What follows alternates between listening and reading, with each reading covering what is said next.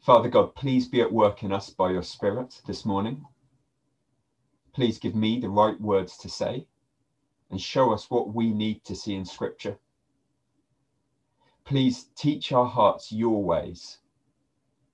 Encourage us in our frailty and challenge us where we tend to go wrong. I ask, would anything I say that's not from you be quickly forgotten? And would you please fix our eyes instead on your glorious truth? Amen.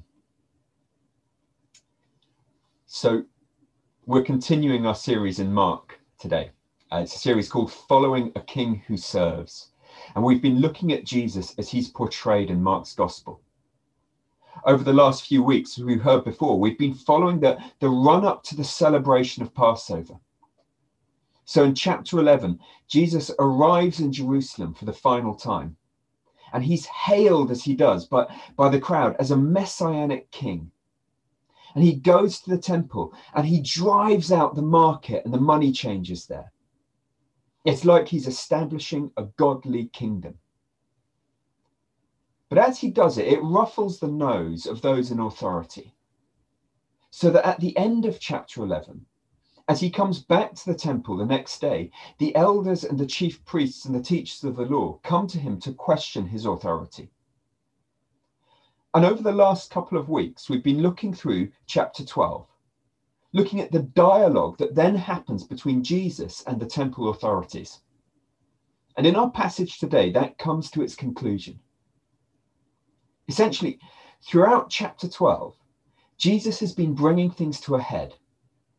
He's been showing the stark disagreement and contrast between himself and the temple authorities. They, upset that he's been stepping on their toes, upset that the crowd has been following him, they've been attacking him with trap questions, trying to trip him up or get him into trouble with the Roman occupying government in verses 13 to 17. Or trying to push their own theological perspective in verses 18 to 27. And Jesus has been responding by speaking against them in fairly clear terms.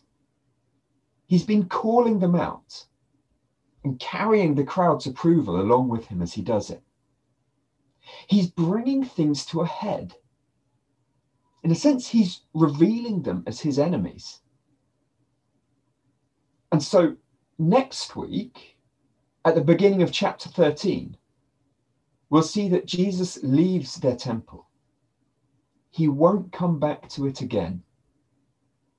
His next encounter with the chief priests will be at his trial, where they will condemn him and send him to be executed. And for his part, well, arguably in chapter 13, he may already have passed his own judgment on them. He says their temple will be torn down. He's bringing things to a head. So today we're going to look at the culminating questions in this dialogue between Jesus and the authorities. He's been asked what his source of authority is. He's been asked about tax. He's been asked about marriage and resurrection. And now in verse 28, he has asked the crown jewel of their questions. Of all the commandments, which is the most important? I should say that unlike the other questions, this one is not necessarily a trap. In Matthew's telling of this story, in Matthew 22, he describes it as part of the Pharisees testing Jesus, but Mark shows it in a more generous light, as perhaps being a genuine question asked in good faith. As Jesus has been showing that he's giving coherent, wise answers, this teacher of the law speaks up, wanting to hear a little more. I think it's worth us remembering that the Pharisees and teachers weren't cartoon bad guys, uniformly evil. They were passionate about Scripture. And not all of them were polarized against Jesus. We read in the Gospels of Pharisees who became disciples early on. Nicodemus in John 3, or Paul. Or in Acts, it's clear there's a sizable portion of the early church from the faction of the Pharisees. Some of them were receptive to Christ's teaching. So if we dismiss them all as one-dimensional villains, then we might miss ways that our hearts parallel theirs, or the ways that their passion for God's law puts us to shame. So look at this. This teacher of the law hears a good answer. He's genuinely interested. He asks a good question. It's probably not a new question. We know that Jesus discussed this summary of the law at least one other time in Luke chapter 10, when one of the teachers of the law says this summary. It's a big question to ask of the Old Testament. It was probably much debated, and Jesus was probably not the first to give this summary. The question is, what's the heart of the law? How can we be righteous? How can we be okay with God? What is it that matters most? Is the law fundamentally about the rituals, the ceremonial cleanness, the offerings, the role of the priests? Is it fundamentally about who the Jewish people are, who you're descended from? Is it fundamentally about how well you follow rules? What is it that matters most if I'm going to be right with God? How can I be good? It's a big question. Jesus gives them two answers. The first is famous, and rightly so. The most important one, answered Jesus, is this. Hear, O Israel, the Lord our God, the Lord is one. Love the Lord your God with all your heart and with all your soul and with all your mind and with all your strength. The second is this, love your neighbor as yourself. There is no commandment greater than these. It's lovely, that, isn't it? That way of summarizing the law says that fundamentally it's relational. It's your heart attitude that matters. You can't fake that with things on the surface. According to this summary of the law, all the rest, all the burnt offerings and the sacrifices, all the laws about ceremonial cleanness and the rules about what they should wear and how they should treat each other, all of those were only there to be a picture, to help the people to see this, what it means to be called into relationship with a holy God, what it means to be invited to live in loving relationship with him. Love the Lord your God. And they were always invited to be a holy people together, set apart on the earth. Together in their community, they were to show the world around them the goodness of their God's love. So love your neighbor as yourself. Fundamentally, Jesus says, Old Testament law is relational. As a quick aside, this is why Christians hold marriage in such high regard. It's because all the way through Scripture, one of the strongest pictures of the relationship between God and his people has been the love and submission and dedication between bride and groom. It's relational. Jesus is saying, do you want to be righteous? Love the Lord more than rules and regulations. Delight in him. Do you want to fulfill the commandments at a fundamental level? Treat your neighbor well. Extend to them the blessings that you would hope to receive. Welcome them into community as God welcomes you. It's a lovely teaching. And the teacher of the law recognizes it, doesn't he? He receives this teaching and approves. Verse 32, well said, teacher. You are right in saying that God is one and there is no other but him. to love him with all your heart, with all your understanding, with all your strength, and to love your neighbor as yourself is more important than all burnt offerings and sacrifice. We'll have time later to think about how we might apply that. Maybe time in home groups this week to mull over what that might look like for us. But I think it's Jesus' second answer that's really the focus of this passage. That's the one that puts the cat among the pigeons. Look at verse 34. When Jesus saw that he had answered wisely, he said to him, "You are not far from the kingdom of God." And from then on, no one dared ask him any more questions. It takes a bit of a weird turn, doesn't it? Why does that shut them up? That is the last question they ask until his trial. I think Jesus highlights a problem here in the next few verses and shows them a solution that they may not be comfortable with. Throughout his dealings with them, he's been showing the teachers of the law that knowing the Old Testament rules, even being able to identify the core of it, to summarize it in this pithy way, hasn't been enough.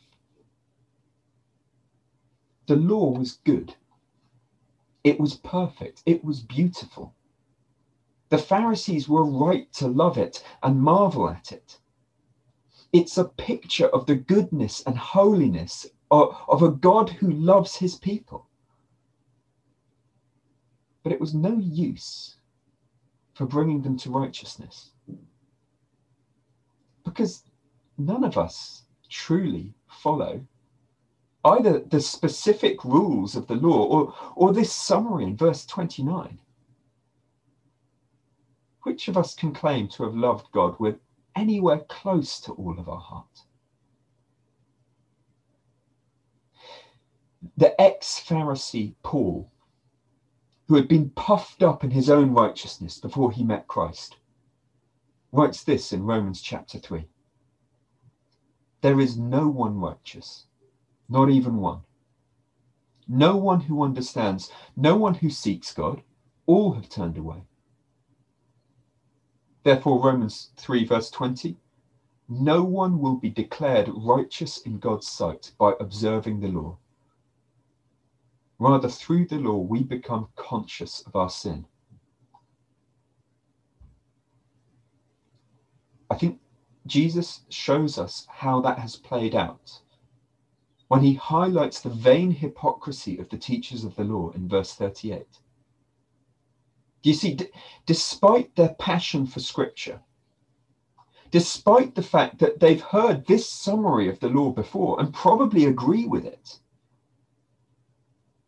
they've ended up as people who exalt themselves, setting themselves apart, reveling in their fancy robes and their positions of authority. But in verse 40, we see their prayers are just a facade. They are morally bankrupt, devouring God's people, distant from God or righteousness, hopeless. This teacher of the law in verse 28 has asked the right question, but they need a better answer than the commandments.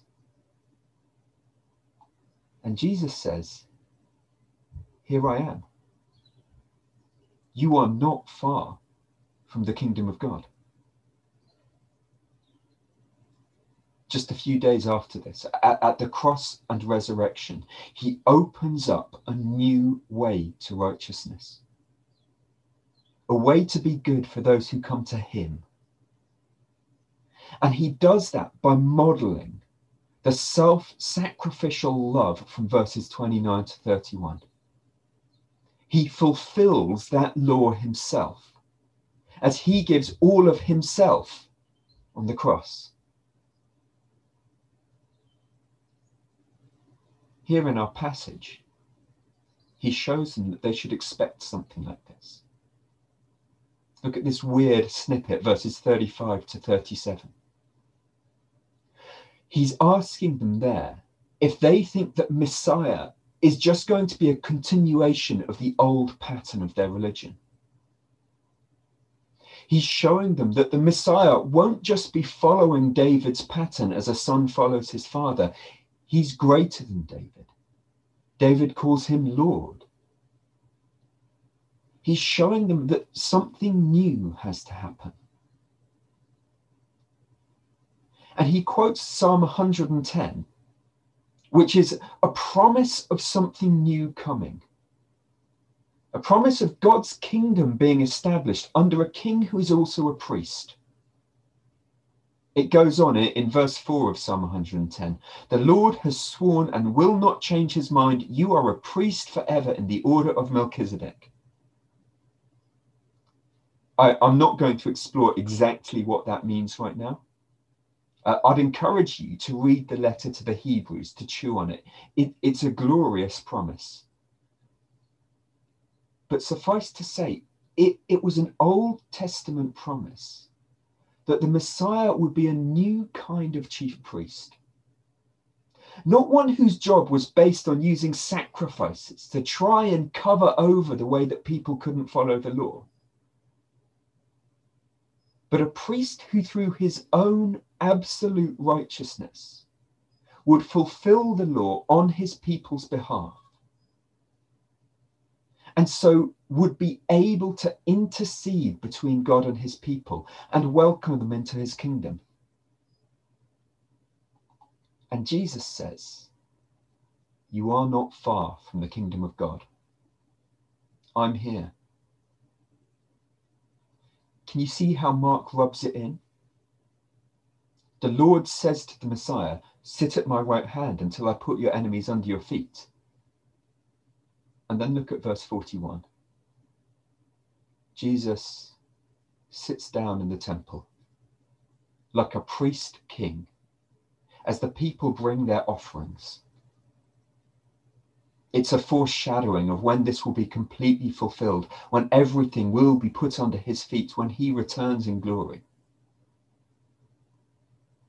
And you see that in contrast to the authorities in verses 38 to 40, he doesn't exalt himself and devour the weak. Now, this is a king who is not far from his people. He's literally sat there with them in the temple courts, and he lifts up and exalts this nameless widow who's given her all. This insignificant pauper, the lowest of the low. She's not insignificant in his eyes. In fact, he gives her a place of honor in Scripture for all time.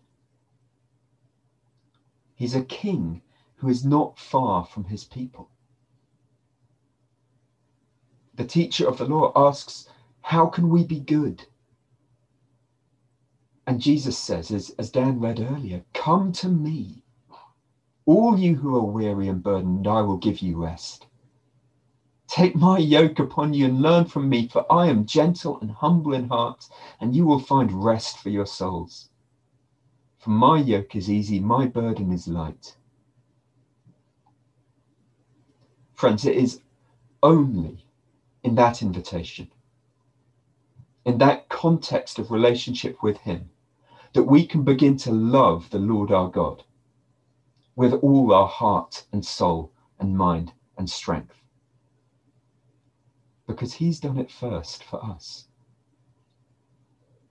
And it's because we've been loved and welcomed by him that we can then begin to love our neighbours in the same way. He is a king who's not far from his people, one to whom we can come freely, one with whom we can live out this command to love. So how does that play out for us? Let me encourage you this week to ponder and pray and chew on it. Discuss it with your house group. Talk about it over lunch with your household. Here are a few thoughts that might be useful. First is this: Jesus holds out an invitation to come and meet him. You're not far from the kingdom of God. I'm sure there are a few people joining us via Zoom or YouTube who are just testing the water. Maybe you wouldn't call yourself a believer and you don't know what to make of us or of Christianity. Let me say that you are very welcome.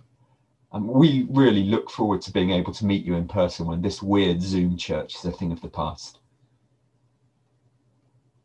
You need to know that Christianity is not about being the right kind of people, or being born into the right family, or being good, or saying and doing the right kind of things.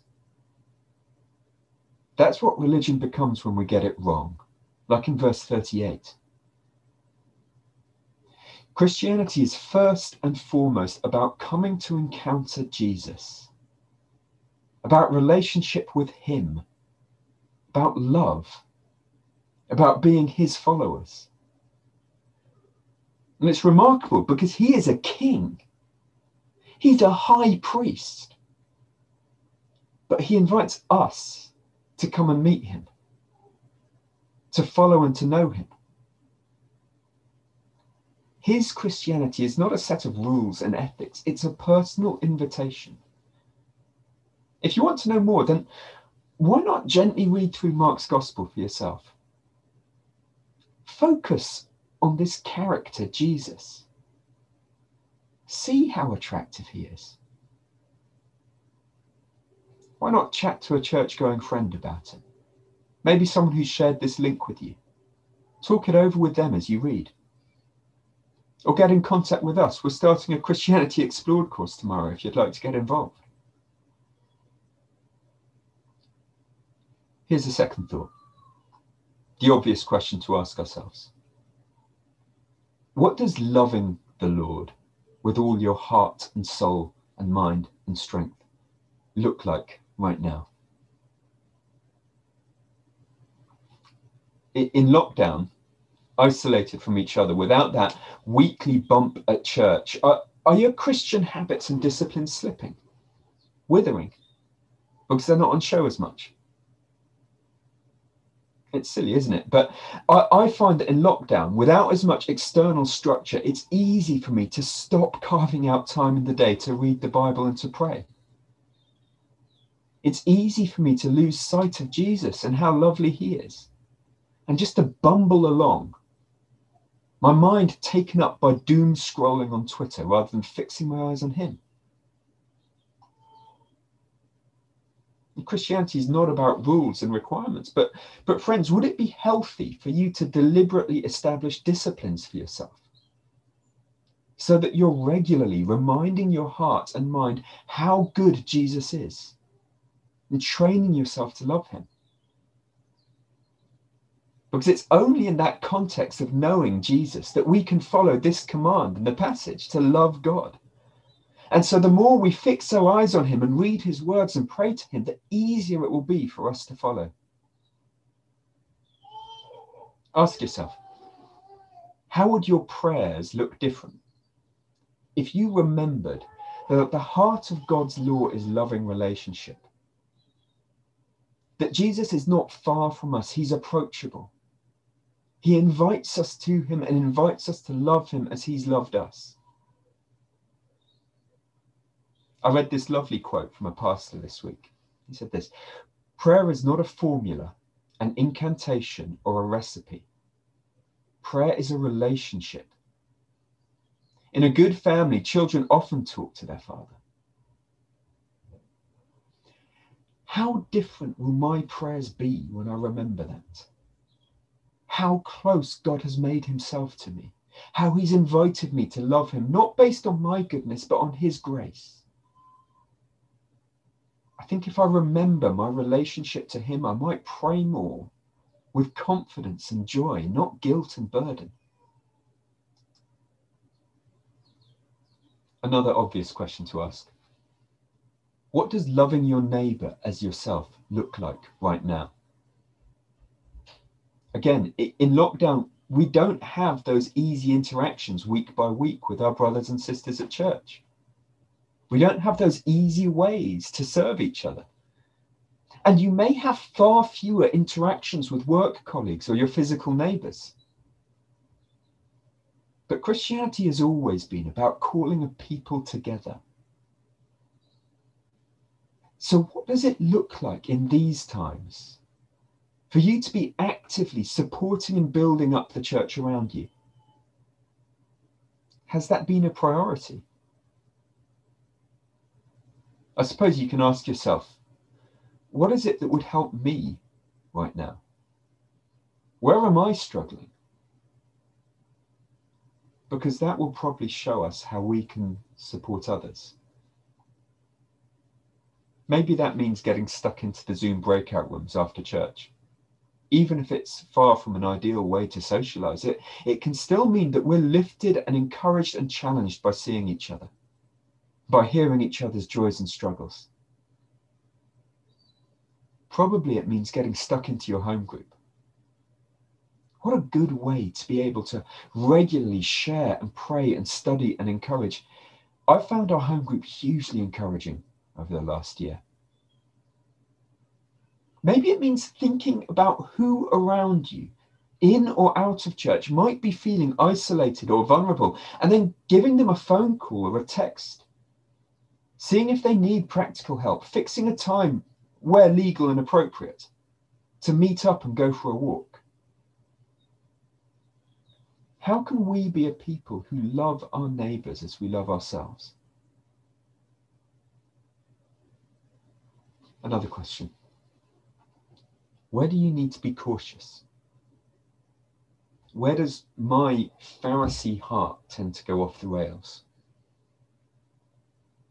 Where do I do religion more to be seen than out of love? It's always a worry for people involved in preaching or leading, but for all of us, there will be ways that we tend to elevate positions of authority or hard work or particular gifts as if they're the thing that matters. Either because we want other people to think highly of us, or because we imagine that if I could only do that, then I'd be good enough. We need to remember that that just hasn't ever worked. All my vain efforts don't win me a seat at the table. No, Jesus, a king who's not far from his people, has opened up a way to be good simply by coming to him in humility and love. So let me end with an encouragement for you through this week. How beautiful are verses 43 and 44. All my halting attempts at righteousness, all my vain efforts amount to so little. But our King's not far from his people. I don't have to earn my way into his presence. He has done that for me. And in his generosity, he stoops down to accept my paltry offerings, the fractions of a penny that I can muster. More than that, he delights in humble hearts which submit to him, and he lifts up and exalts the widows and the meek. Brothers and sisters, know this week that our King delights in you, however frail and hesitant you feel. Let's pray together. Father God, thank you that in your Son Jesus, all of the righteous requirements of the law have been met. So that burden isn't on our shoulders. Thank you that at the cross and resurrection, the penalty of our guilt has been paid. And you've opened up a way for us to come to you. Thank you that you welcome us as we come to your Son Jesus, that you have given us a way to learn to love you with all our hearts and souls and minds and strength as we follow him. Thank you that in Jesus we have a great high priest and king who yet stoops to accept even our petty offerings and lifts us up in his grace. Would you please inspire our hearts to marvel at this and help us to rejoice with confidence in you? Amen.